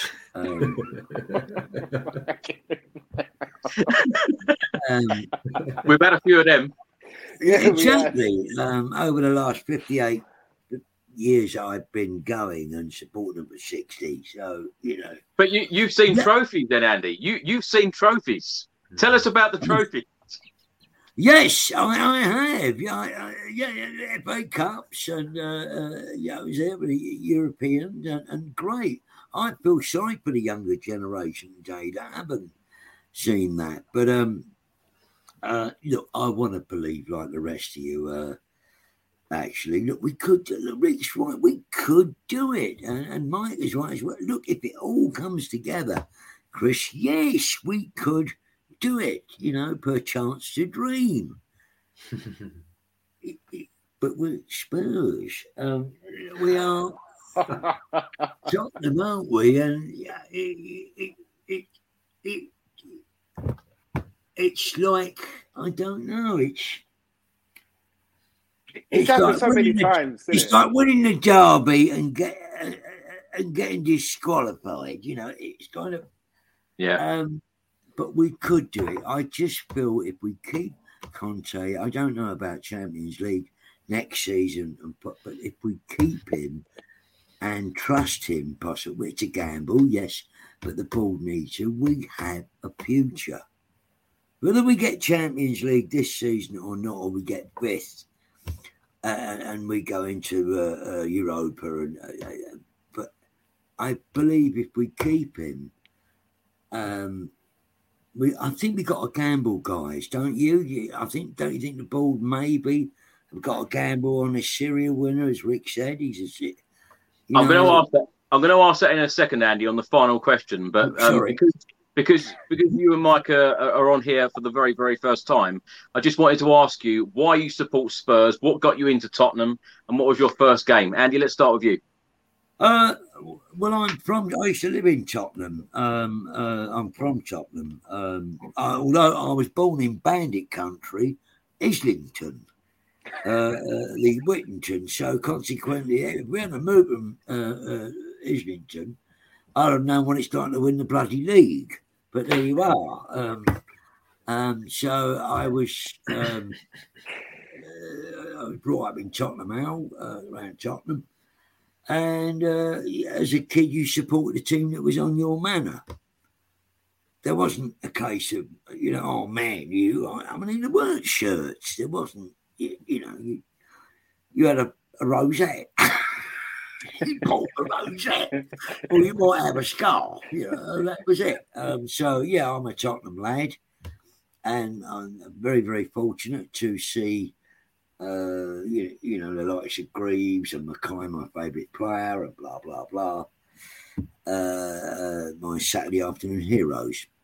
That's why I'm a Spurs fan. I'm brought up in Tottenham. Mike, what about you? Well, I always feel slightly bad with this because I wish I could say that, I have the sort of heritage of growing up in the area and I've come from generations. Maybe not. But no, I'm afraid I kind of, I'm from Bournemouth. Bournemouth should be my team. But the truth is, growing up, I wasn't into football at all, really, as a child. It just wasn't sort of something I was into. But it kind of all changed with the 1990 World Cup. really got into football then. And obviously there were some key England players who played for Tottenham, and it just turned out that a load of my friends who were into football I didn't realise were Tottenham fans, and they kind of converted me that way, and it's just stuck ever since. And it's just been an absolute obsession, a joy, a heartache, everything. But every step of the way I've lived as a Tottenham fan ever since. And as for my first game, finally got to go and see a game at White Hart Lane when I was 16, I think it was. I got to see, I think it's a fixture which we can all live long in the memory for everyone. It was FC Zimbru Chisinau of Moldova in the UEFA Cup. But it was an exciting game because it seemed like it was the first time we were back in Europe after goodness knows how long. I think after we won the Worthington Cup with George Graham. So that was an exciting night under the lights at the Lane, and seeing the likes of Chris Perry and Øyvind Leonardsen score right in front of me that night, I was hooked, and I certainly had no idea of what was to follow in the 20 odd years that have come since. Pain. Andy, I'll come back to you now. Final question for you all, and it's a big one, by the way. So answer it how you wish. Antonio Conte, do you think he's going to be successful at Tottenham Hotspur? Do you think he will lift a trophy at Spurs? And what are you expecting Antonio Conte will get in the summer in terms of players and your definition of him being backed? Well, Joe, I think he's going to be. I'm hoping he'll be at Spurs. I really am, as I said earlier on. Look, if he's not, guys, that means what? We start all over again on a new project. Yes, I'm hoping. Look, if we do get top four, yes, he will stay.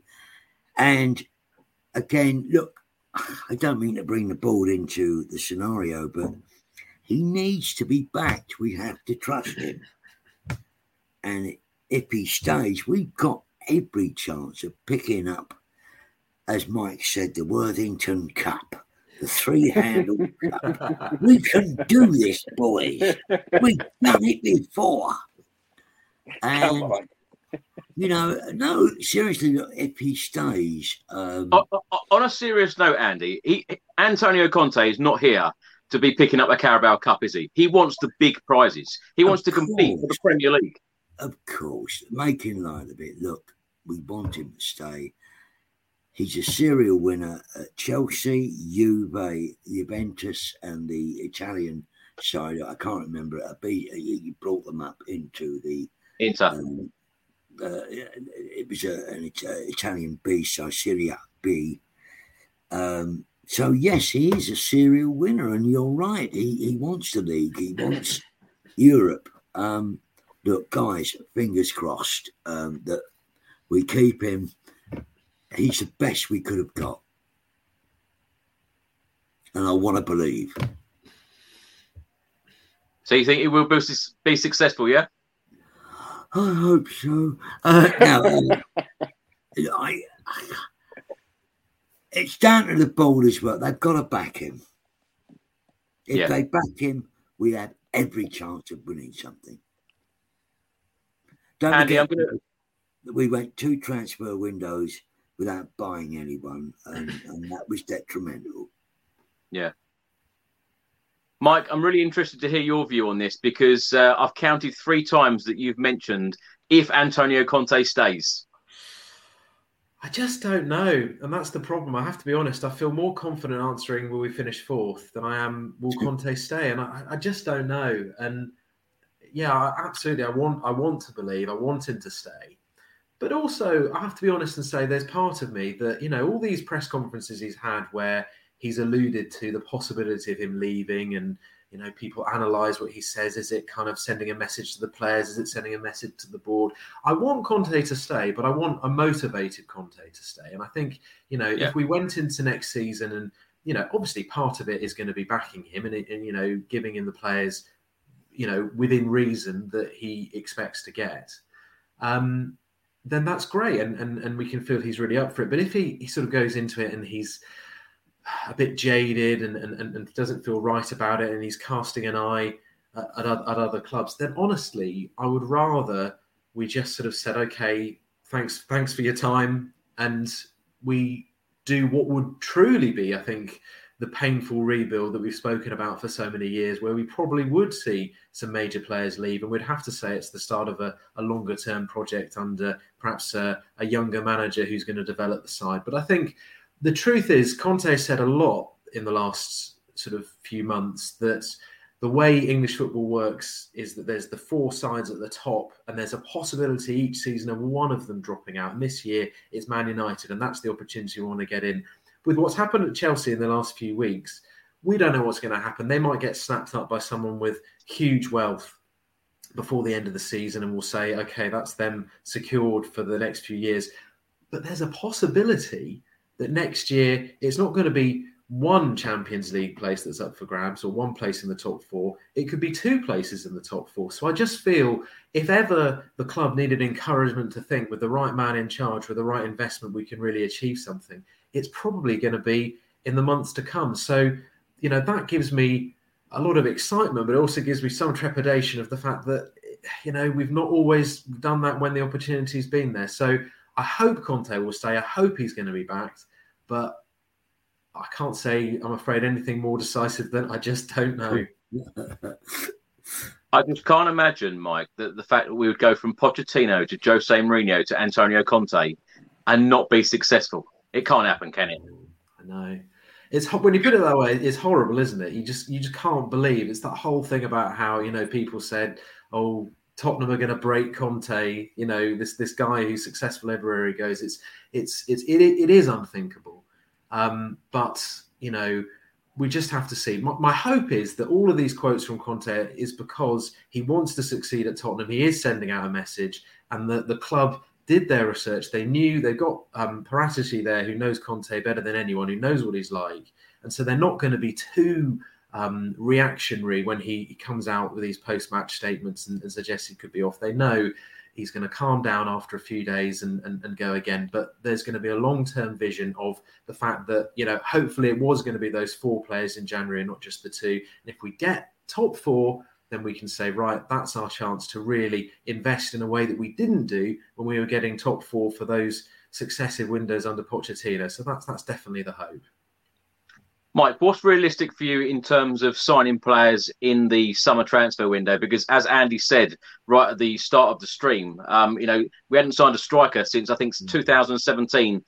Fernando Llorente was the last striker that we actually signed on a permanent deal. It's crazy, isn't it? But what's realistic for you in the summer window to back Conte? I just think, to me, it sounds like an obvious thing to say. No one's going to disagree with this, but I just feel for us it's quality over quantity now.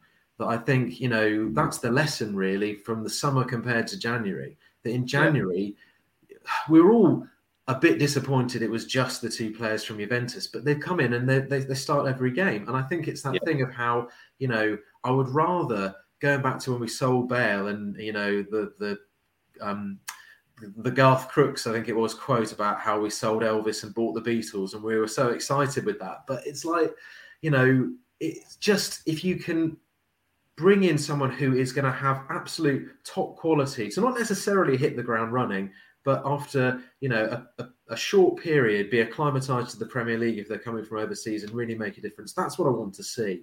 And so it would be fantastic to bring in a top quality backup to Kane if we can hold on to him. But clearly it's the wing backs. I think we need a new right back, we need a new left back. I say we need a new left back because I personally think there's all this talk of Reguilon going in the summer. I just feel we're hearing it a bit too regularly now for there not to be something in that. So I think we're going to need 2 new wing backs if Conte stays, a new central defender, and certainly perhaps another central midfielder. That would be my priorities, I think. Ricky, let's come to you. You're very used to me asking this same question. Yeah, bro. But you know what? I'm going to keep my message a bit consistent, a bit like the team today, which is, do not worry about Conte staying or going. It's wasted energy right now. From my point of view, he will be there next year at the very least because he loves to leave the side that he's been with stronger than they are. and we ain't as strong as we need to be. He's only just started building. He's only brought in 2 players for his system. So he's going to want a summer to get more of those. And it's not like £100 million players. We're talking about the right players in the right positions that can give the everything that Conte wants, not only physically, not only technically, but mentally as well, right? So as long as we get those players in, he's going to have us challenging next year. And what I would say to everyone out there is like, don't worry about whether he stays or he goes. At one point, he's going to go. He was at Chelsea where he had everything. And after he won, he left. After Inter, he won, he left. So he could be with us, win the league and leave. So it's all good to love him, but don't be in love with him.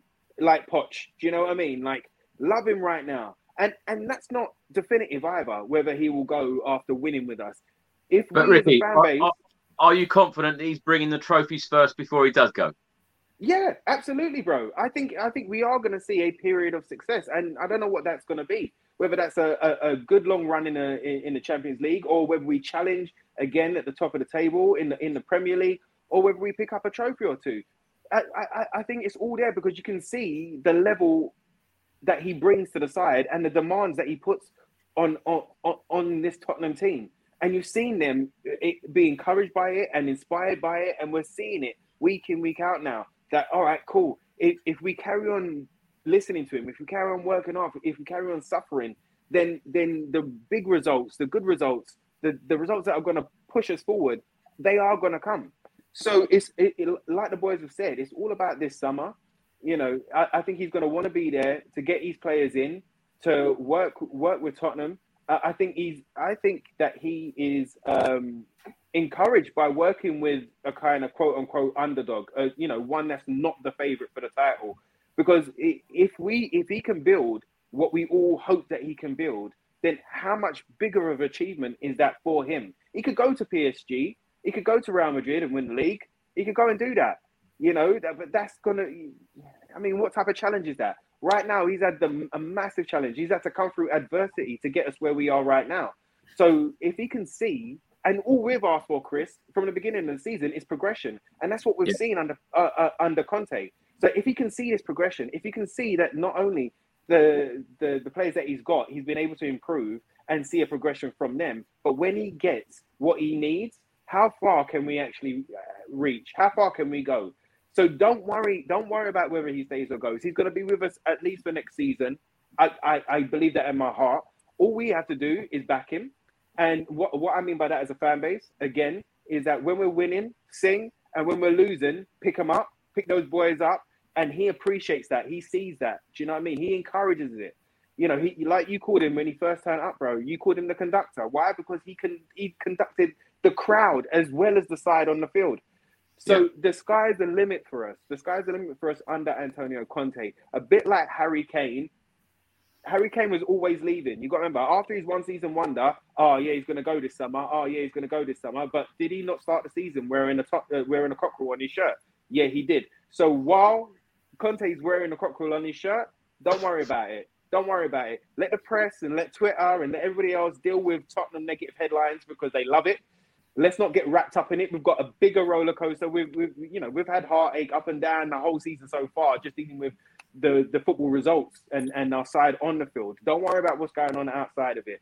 Let Conte do what he's doing. Remember, key word that he said about press conferences is strategy. So he's going to use the press conferences to implement the strategy that he needs, which is to the board. Stop talking, start acting. Start acting. Don't talk to me about, you're going to get me this, you're going to give me this.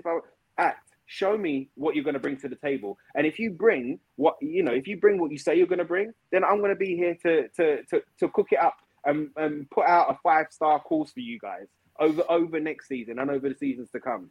So it's super encouraging. Don't you worry about it. Conte's got Kane. He's playing poker right now with the board. He's got Kane in his pocket right now in the sense of they're interlinked. If Conte goes, do you not think that Harry Kane's going to think, well, I'm not here for another up and down, up and down, up and down. I thought we was building something. Again, it's another full stone. Well, maybe I'll look for a move now. Listen, Levy's backed into a corner right now where he has to deliver. He has to put the money on the table and back Conte and back Paratici with the players and the system and everything else going forward. And then who knows, bro? Who knows what we can achieve? Not only this season, but the end of next season. Well, just a couple of quotes here. One from Harry Kane. He said, great feeling, back-to-back wins at an important time, big push after the international break. Heung-Min Son said the performance, the effort and the commitment was fantastic. Of course it was, winning 3-1 today. Andy, thanks so much for joining us this evening. Tell everyone where they can find you on social media and what you're up to at the moment. You can find me on social media. Yes, I don't do a lot. I'm a bit of an anachronism. What am I up to? Quickly, guys. Yeah, I'm going up to Edinburgh. I'm doing a one-man play about the fluctuating fortunes of a horse racing tipster called Baxter versus the Bookies. I have 2 Edinburgh previews on the 17th and 18th of July. At the Hen and Chickens, where the Hen and Chickens, which is St Paul's Road, it's Bandit Country, Highbury and Islington. I will repeat that, Bandit Country.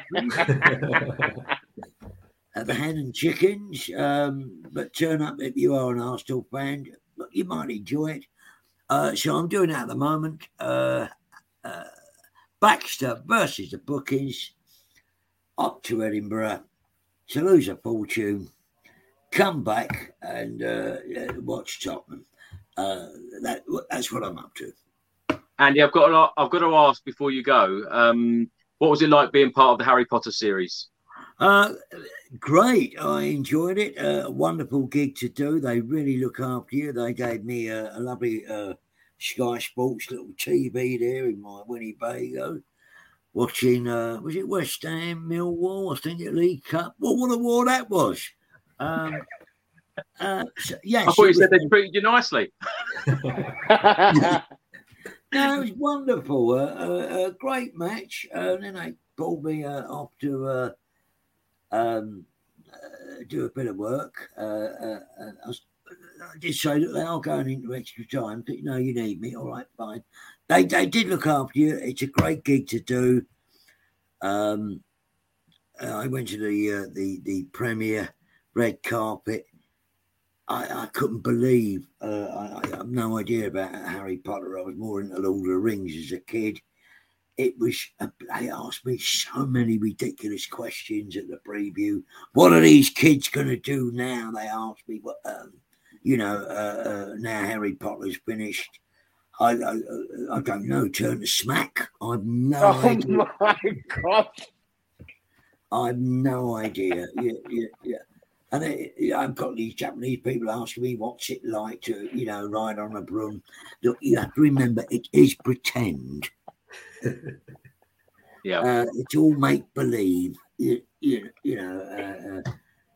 no, it was great. They look after you. I had a great time. Well, thanks so much for your time, Andy. Really appreciate you coming on. Thank you so much for having me on and putting up with my ramblings. No, it's been a pleasure. Mike, thanks so much as well for coming on the channel. Really enjoyed talking to you. Tell everyone where they can find your wonderful work and yourself on social media. So I'm at AppsMike on Twitter, and you can find me on BBC South Today, obviously, if you're in the south of England, and on iPlayer. And I have to say, well, I've got the next week off. I've just had a week of presenting the breakfast bulletins, and I did the week before that of doing it, where I have to get up at 3:20 in the morning. So I'm supposed to be disciplined and get to bed at a reasonable time. But unfortunately, I think the first one was I was on the early start when we had Burnley away, and I'm thinking I really must have watched this, but of course I found myself still watching it, and then having that probably the worst night's sleep I've ever had on that shift, where you're so deflated and you've got to think I've got to go to work in a couple of hours' time, and then Brighton this week was also a challenge. So I'm just hoping that this North London derby is not on a midweek where I have to get up at 3:20 in the morning after that I can just enjoy it, and because there's no way I'm going to be able to avoid watching that. But no, it's been a real pleasure to be on. I've enjoyed listening to all three of you with your views on Spurs over the years, and it's been a pleasure to meet you and take part in this tonight. Thank you so much, Mike. And Ricky, thanks so much as always. Oh, my pleasure, bruv. Always a pleasure and an honour. I always love coming on. The boys, as they know, you can find me on Twitter at Ricky J Norwood, on Insta, official Ricky Norwood. But Chris, before we go, you got to tell us how training's going. You got to let everybody know, the boys know, and everybody watching tonight, that you're running a marathon, what you're running for, etc., etc. Give us an update. Give us an update, bro. The update is I'm exhausted, Ricky. That's the truth. Mate. Oh, mate, but keep going. You're doing it for a fantastic. It's going very well, and thank you to everybody who has sponsored me so far for a great cause, prostate cancer. It's in October, so lots of training still to do. So yeah, thanks very much for that, Ricky. Ricky, just before we do go, are you up to anything important at the moment, or are you still doing auditions? I'm still auditioning, my friend. So we had 2 pencils, which means basically like you're close to getting the part, but not close enough. One dropped. We didn't get one of them, but we've still got another pencil. So I was hoping to hear by the end of this week, maybe Monday, maybe Tuesday, early next week, I should hear something. So fingers crossed, we shall see. But if that doesn't come through, then we'll just go again, my friend. We'll go again. Andy, there's been a few comments actually in this stream during this hour and 50 show about you possibly going into EastEnders, saying that you would be great running the Queen Vic. Well, the problem being doing EastEnders is that I've got a Cockney accent. I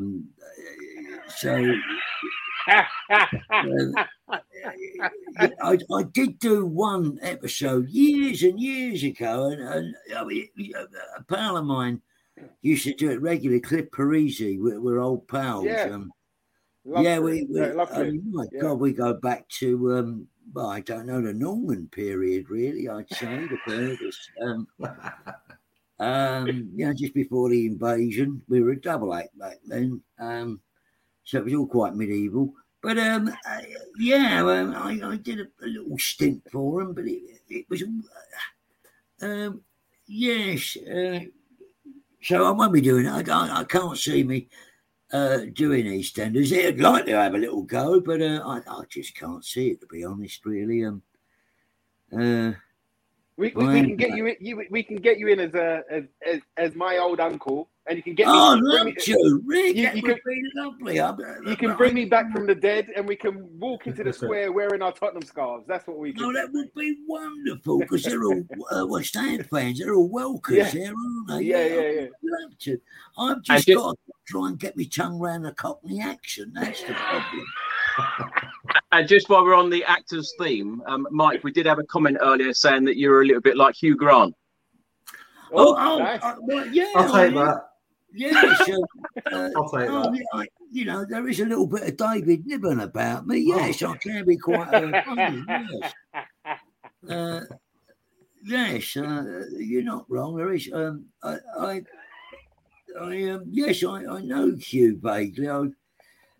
We shared a flat in Edinburgh in 1984, I do believe it was. He was in I bought a crap out here. He was in a review troupe called The Jockeys of Norfolk, and we all shared a flat up in Edinburgh. A nice lad, Hugh, Fulham fan. Not that you want to know that, but there you are. Well, Andy, Ricky and Mike, thanks so much for your time this evening. And thanks so much to everybody for watching, all of the comments. It's been a good week for Spurs, beating Brighton on Wednesday, beating West Ham this evening, moving up to 5th in the Premier League. Let's hope that Tottenham can push for that top 4 spot and we get Champions League football for next season. Harry Kane stays, Antonio Conte stays, and he is successful and lifts trophies at Spurs in the future. Thanks for watching, everyone. I'll see you on the next one. Until then, come on, you Spurs. Come on. Come on. Lucky Land Casino, asking people, what's the weirdest place you've gotten lucky? Lucky? In line at the deli, I guess? Aha, in my dentist's office.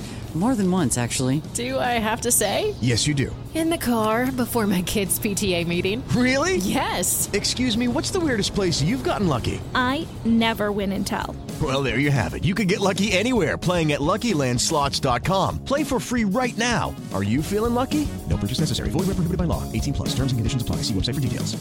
Without the ones like you, who work tirelessly to keep things running, everything would suddenly stop. Hospitals, factories, schools, and power plants, they all depend on you. No matter the weather, emergency, or time of day, you're the ones who get it done. At Grainger, we're here for you 24/7 with supplies and solutions for every industry and access to product specialists ready to help. Call, click Grainger.com, or just stop by. Grainger, for the ones who get it done. The TalkSport Fan Network is proudly teaming up with Free for Mental Health Awareness Week this year. As football fans, we often pride ourselves on knowing everything, from which substitution can turn the game around to the quickest route home to beat the crowds. However, when it comes to discussing feelings with our friends, we might not always feel as confident. That's why we're here to equip you with the right tools so you can reach out to those who can help. If your mates are struggling, let them know that the Samaritans are free to call on 116 123. That's 116 123. They are there to listen without judgment or pressure, 24/7, 365 days of the year. Let's all take a moment to talk more than football. Away days are great, but there's nothing quite like playing at home. The same goes for McDonald's. Maximise your home ground advantage with McDelivery. Order now on the McDonald's app. At participating restaurants, 18 plus serving times, delivery fee and terms apply. See mcdonalds.com.